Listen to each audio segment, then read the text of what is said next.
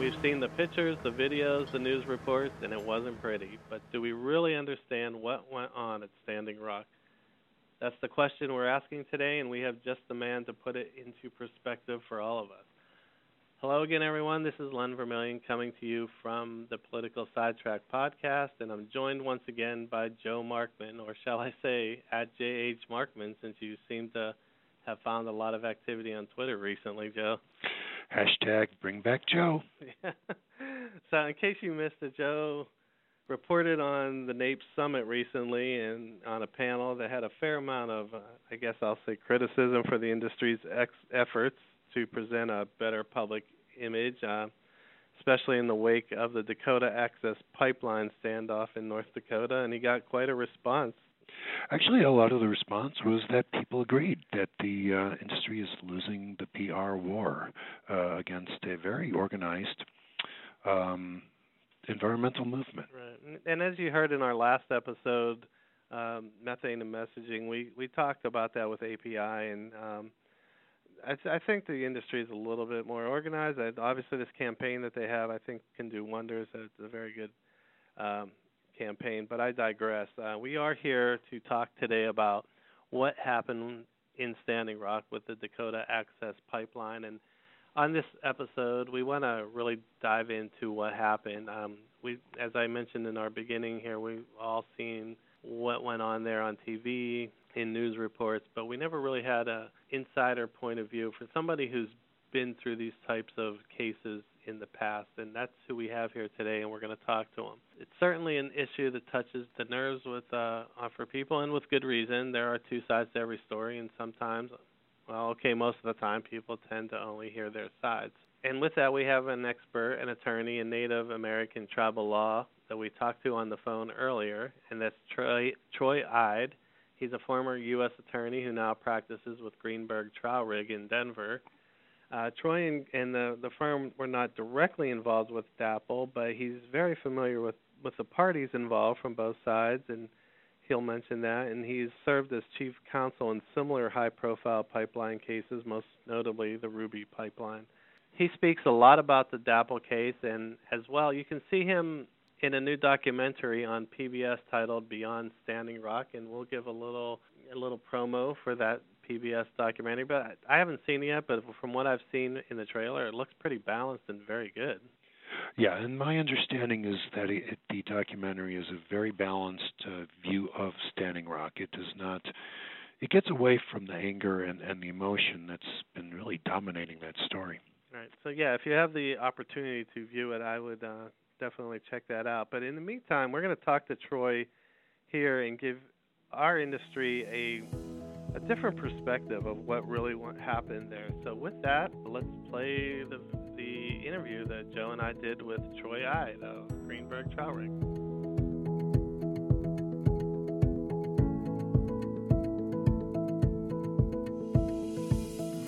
We're here with Troy Ide of Greenberg Trial Rig in Denver, Colorado, and we're talking about the Dakota Access Pipeline. Troy, thanks for being with us today on the Political Sidetrack podcast. Thanks for having me. Appreciate it very much. We're glad to have you. So it seems there are two narratives that have emerged from Dakota Access and the standoff there. It seems like one is the oil and gas industry is trampling on sacred Native American grounds. From the other side, thinking the environmental extremists are hijacked a minor issue to further their agenda. Why don't you give us in your words what really had gone on there, and just tell us your side, what you think the story is. Well, it was interesting in terms of a coincidence, if you will, the end of a presidential administration, which resulted, as you know, in a fairly dramatic change so far. The near completion of a pipeline project, bear in mind that Dakota Access is more than 95% done and was largely completed when these events began to transpire last summer. And then finally, just the sweeping movement, if you will, through Native America that was fueled by President Obama's emphasis on tribal consultation. Tribal consultation is the government-to-government relationship between tribes and the federal government. It flows from the historic relationship that tribes have as sovereigns, recognized as such in the Constitution. But President Obama, more than any other president, really gave some life to that concept of consultation. I think on energy projects prior to President Obama, the idea was that you would provide notice of a off-reservation project if you were a project proponent, and you would wait for the response, and you would gather the comments and create your administrative record, and you were basically done. But what President Obama has done as a legacy is basically add a substantive proponent to the procedure. He scrutinized the consultation, and he made the guidelines much more substantive. The degree to which agencies not just provide information, but actually address tribes' concerns and begin to meet and talk with them and get into some of the specific issues, the frequency with which the proponents of projects interact with tribes. That all has been something that the statutes don't necessarily recognize, but that President Obama felt was part of what the relationship should be. And so that's really transformed a lot of things. You had this coalescence of several different things happening at the same time, and the result was a really explosive situation that I think is going to fundamentally change how a lot of pipeline projects are designed and built. Right. And when you say that it's sort of when you're talking about consultation, maybe you can explain that a little bit more to people, what that means. Sure. So tribes predate the U.S. Constitution. They're mentioned in the Constitution, and what that means is that they are recognized as sovereign or self-governing. They're not fully independent as nations are, of course, but within a phrase that we call domestic dependent sovereignty, that's what the U.S. Supreme Court has said. What it means is that tribes are part of the United States, but they have essential powers of self-government that have never been divested or limited. And that means that when there is a federal project or undertaking, tribes have the right to be consulted about that. The statutes such as the National Environmental Policy Act, the National Historic Preservation Act, and so on that energy companies routinely deal with envision a process for how you solicit comments from stakeholders when you're going to do a project. But where tribes are different is that they're not just stakeholders, they're governments. And the newer guidelines under the Obama administration really put a lot of teeth to the point that in these guidelines now that if an agency doesn't follow the processes for consultation and how it's conducted with a tribe, tribes actually can have standing to sue to enforce that in court. And that's what you've seen in a lot of the litigation related to Dakota Access Pipeline. Will that process stand now that we have a new administration? Do you think that's something that would be changed, or is it lasting? Well, this is really interesting because, of course, presidents can alter other presidents' executive orders and guidelines and so on, as you know. But every president since Richard Nixon who first recognized in modern times this consultation right as part of a president's obligation and part of the federal government's obligation. I mean, literally every single president has had a set of guidelines for how consultation is conducted. They have always moved forward or they've remained static. They've never gone backwards since 1970 when Richard Nixon first did this in the modern era. And so it would be pretty unusual if President Trump were to try to scale back tribal consultation. The other thing that's happened is that even if the president does do that, and he might, of course, the courts are beginning to recognize the existing consultation guidelines within agencies as providing causes of action or hooks where a plaintiff can go and sue. And to change those policies would be a pretty Herculean undertaking. It can certainly be done, but President Obama literally spent from his first year in office until his very last month in office changing how consultation is done at the agency level. So it would be a hard transition, I think, for any president, but especially where tribes are now seeing rights fleshed out in a way that if they were to be taken away, I think you'd have tremendous backlash. And bear in mind that there are 568 federally recognized tribes. They're in all parts of the country, primarily in the West, but they do touch a lot of different congressional districts. So despite the relatively small size of the native population, there's tremendous political power on the tribal side. Right. So they'd actually be taking this issue beyond pipelines if the Trump administration were to try to do that. Absolutely. It applies to all the different things the federal government does that affect tribes, and you can imagine that's the whole gamut. Right. Okay. Now, what happened with the Army Corps of Engineers in this case? Because the Army Corps was arguing that it had made sufficient efforts to speak with the Native Americans, to speak with the Sioux tribe? So this is a great question, and this is the hub of the dispute, if you will. So bear in mind, this pipeline is located almost entirely on private land. So you only have federal jurisdiction with respect to about 3% of the project.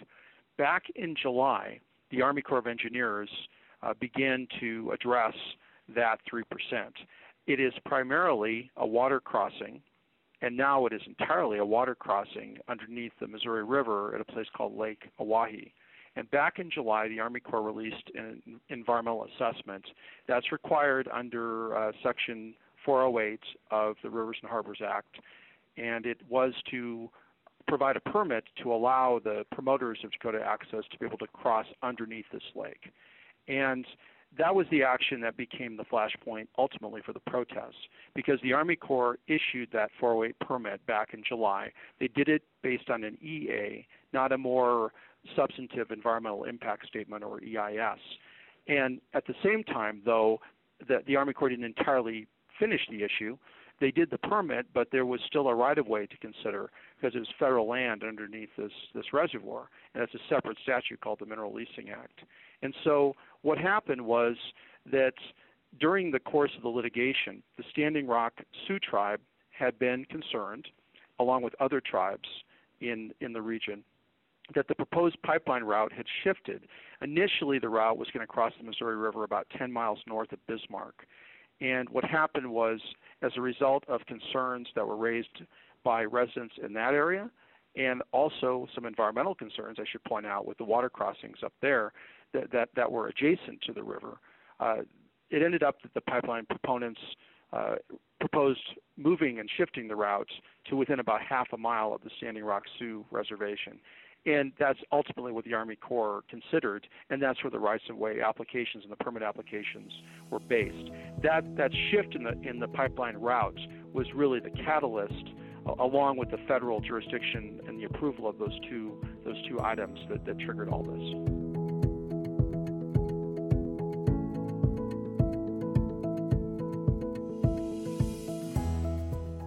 We've heard here and there from different people in the industry and so forth and I think, Joe, you were covering somebody at the NAPE Summit recently, right, about this, that was commenting on DAPL has pretty much not helped the cause for the industry at this point in terms of that public outreach. Do you have any comments on that? It's a perception. Well, you know, I was at the Southern Gas Association last week in Tampa at the annual convention, and you know, the statement that we discussed, which I think is applicable, is that no energy company would want to have the images that we saw on the internet or on television. That doesn't help or promote anything positive, regardless of whether you think the images are completely fair or unbiased. What happened was that after the Army Corps issued its permits, you had, of course, during this entire time, that the earth-moving activities to build the pipeline were well underway. As I mentioned, the project was already 95% completed. And so you began to see, with the route that had shifted, you saw on private lands a lot of activity going on, and that's where the initial clashes with the protesters occurred. You had, during that time, camps that were established. We all saw that. And more than 200 tribes from the U.S. and Canada were ultimately represented. And at one point, the protest camps had more than 10,000 visitors there. So you had these fairly dramatic images initially that took place on or near private property where the pipeline was being built. And of course, that was completely lawful for the project to be occurring there. But what the tribes were arguing was this was ancestral land and also treaty-protected land originally. You get into a lot of issues in Indian law where the law has changed over the years, but you go back to key moments. For the Lakota people, the Dakota people, and so on, there was the Great Sioux Nation, as it was called. At one point, that whole part of the country was to be one very large Indian reservation, and through a series of forced land cessions, the boundaries that were established by a treaty were abrogated by the Congress. And so when tribal citizens from that part of the world see private land, what they remember is that, hey, that was guaranteed to us by the United States government forever, and then it was taken away. We still consider that to be our land. And then also they would claim a current and ongoing spiritual or cultural connection, or both, to that land because of ancestors who lived there, burials that are there, and so on. A lot of land features and so on might have other significance. So the bottom line is that when you saw these images, it was not good for anybody. And then it really began to spin out of control, because this was the amazing part of it all. In September, you had the litigation going on, but the court ruled, right, you may recall, the district court, they ruled that the Army Corps had likely complied. There was an injunction that had been sought by the tribes, and they'd likely complied with all the federal statutory requirements to consult with the tribes, with the consultation I described earlier. On the same day in September that the judge ruled, the lawyers from the U.S. Department of Justice and their client, the Army Corps of Engineers, left the courtroom, and they put out a press release. They issued a statement saying, well, even though we lost in court, we're going to stop the project anyway. We want to reconsider our earlier environmental decisions, including the environmental analysis, or EA, that we did, and whether an environmental impact statement might be necessary. It was completely unprecedented in my career. I can't remember another time on a pipeline project where the lawyers lost in court, but then they went out and did a press conference and said, oh, by the way, we're going to stop the project anyway, even though the judge ruled to the contrary. And that's when Dakota Access proponents intervened and started to challenge these decisions. And generally speaking, the litigation since then has been back and forth, but the project proponents have consistently prevailed on their claims. And so then it became much more of a political issue that then changed dramatically when President Trump on January 24th issued his memorandum saying that the Army Corps needed to move forward with deliberate speed, and that prompted the Army Corps to then go ahead and say that they're going to approve the project by finally granting that right of way.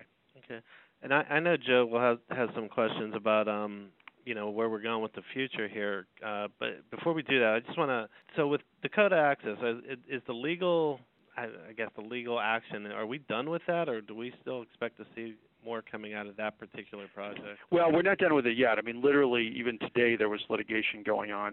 But fundamentally, I would say that the major legal issues seem to have been resolved. The permit has withstood the challenge that was brought by the tribes that it was issued without adequate consultation. The issue of the right-of-way is now proceeding the same way. The tribes and also environmental groups have been challenging the fact that an environmental impact statement was not done, that an EA was done instead. It was, a less rigorous or stringent process. That litigation is not entirely played out, but so far the NGOs have not gained any traction on that.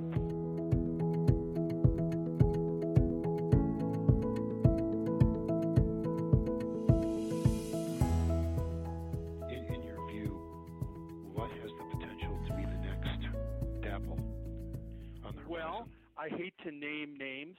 Right. I could, but I won't. Yeah. I would tell you, though, that there are any number of pipeline projects, as you know, that are under construction right now or planned for the near future, both in terms of crude oil projects, expansions in the U.S., and then modifications, also from delivery in Canada, and then natural gas projects that are taking place throughout the country. There's some big projects that are underway or that will soon be underway.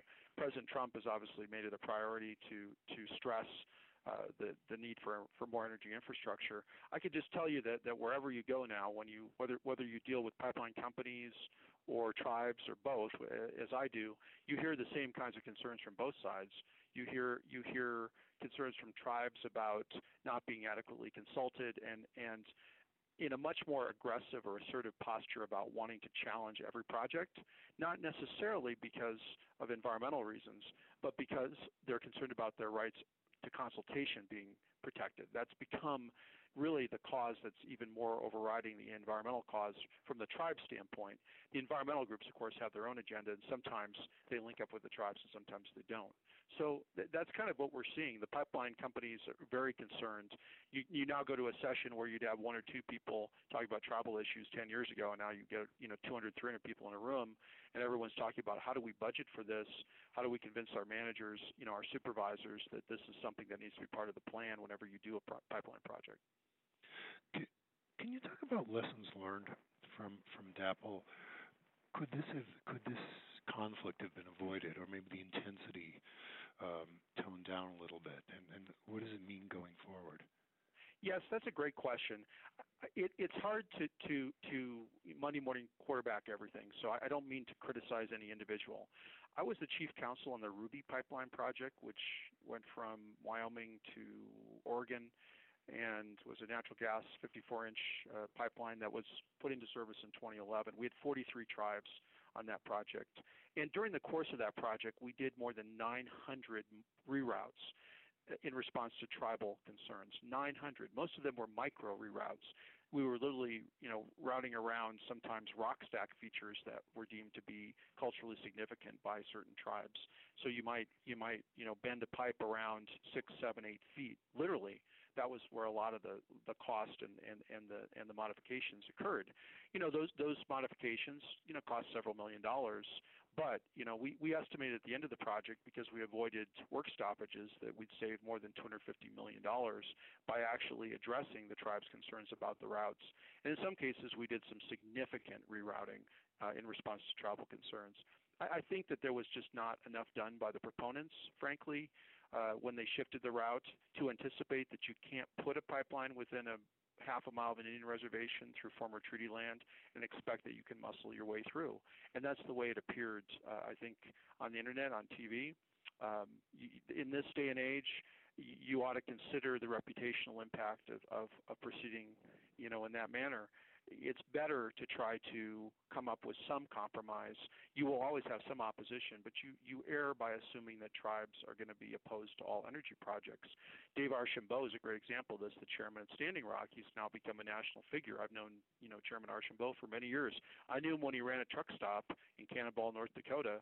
That was his business. I mean, the guy was selling diesel fuel at his truck stop. He's not somebody who I view as anti-fossil fuel, but he's ended up now being someone who's often held up by the environmental movement as a heroic figure. I think he's a good guy, but I don't think he's anti-fossil fuel. And sometimes you just got to listen to the concerns. Some people will be against you, but a lot of people, if they're consulted and listened to, they will certainly be reasonable. Yeah, I definitely think that future projects will not be the same. I think it's gonna have a lasting effect. So, well, Troy, I know you have to get going. I know you have some things you have to do. So I want to thank you again for taking the time to talk to us. Very interesting stuff. I think it really clears up the whole Dakota access issue for a lot of people. Well, I sure appreciate the opportunity. Thank you very much.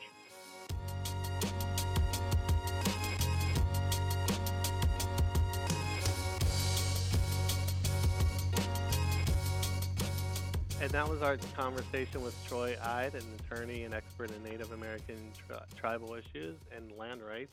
He's with Greenberg Trowrig in Denver, Colorado. There are some things there that I think people might not have really realized. I mean, what did you hear in that conversation? Yeah, Len, it was really fascinating to hear Troy's perspective. And honestly, I completely agree with his conclusion that with one of his conclusions, that the energy industry lost ground in the fight over public perception here. Trying to muscle a project forward comes with a price, and payment will come with the next project, and the next, and the next. There has been a lot of talk among the industry about how great it is to have an ally in the Oval Office. But, in terms of public perception and on very emotional and controversial cases like DAPL, having that ally in the White House doesn't change that situation. And I don't believe it's going to make it necessarily even easier. In some ways, it might even make it harder. We have talked about the industry's perception issues before on this podcast back in Pittsburgh, and I'm going to predict that we're going to talk about it again at some point. Yeah, definitely. But the industry, in my opinion, would do well to rethink its approach to getting its message across to the public. You were talking about the API Super Bowl ad earlier. And I would encourage everyone to go onto the API website and onto YouTube. It's not just that one 30-second Super Bowl ad. They have a number of ads put together that are very informative, I think very effective. It is an issue that we'll keep talking about, and I don't think we've seen the last of pipeline standoffs, and I don't think anybody really expects that we have. So, yeah. With that in mind, we'll leave it there for this episode, and I'm sure we'll be talking about it again. So for the next time, we will see you then.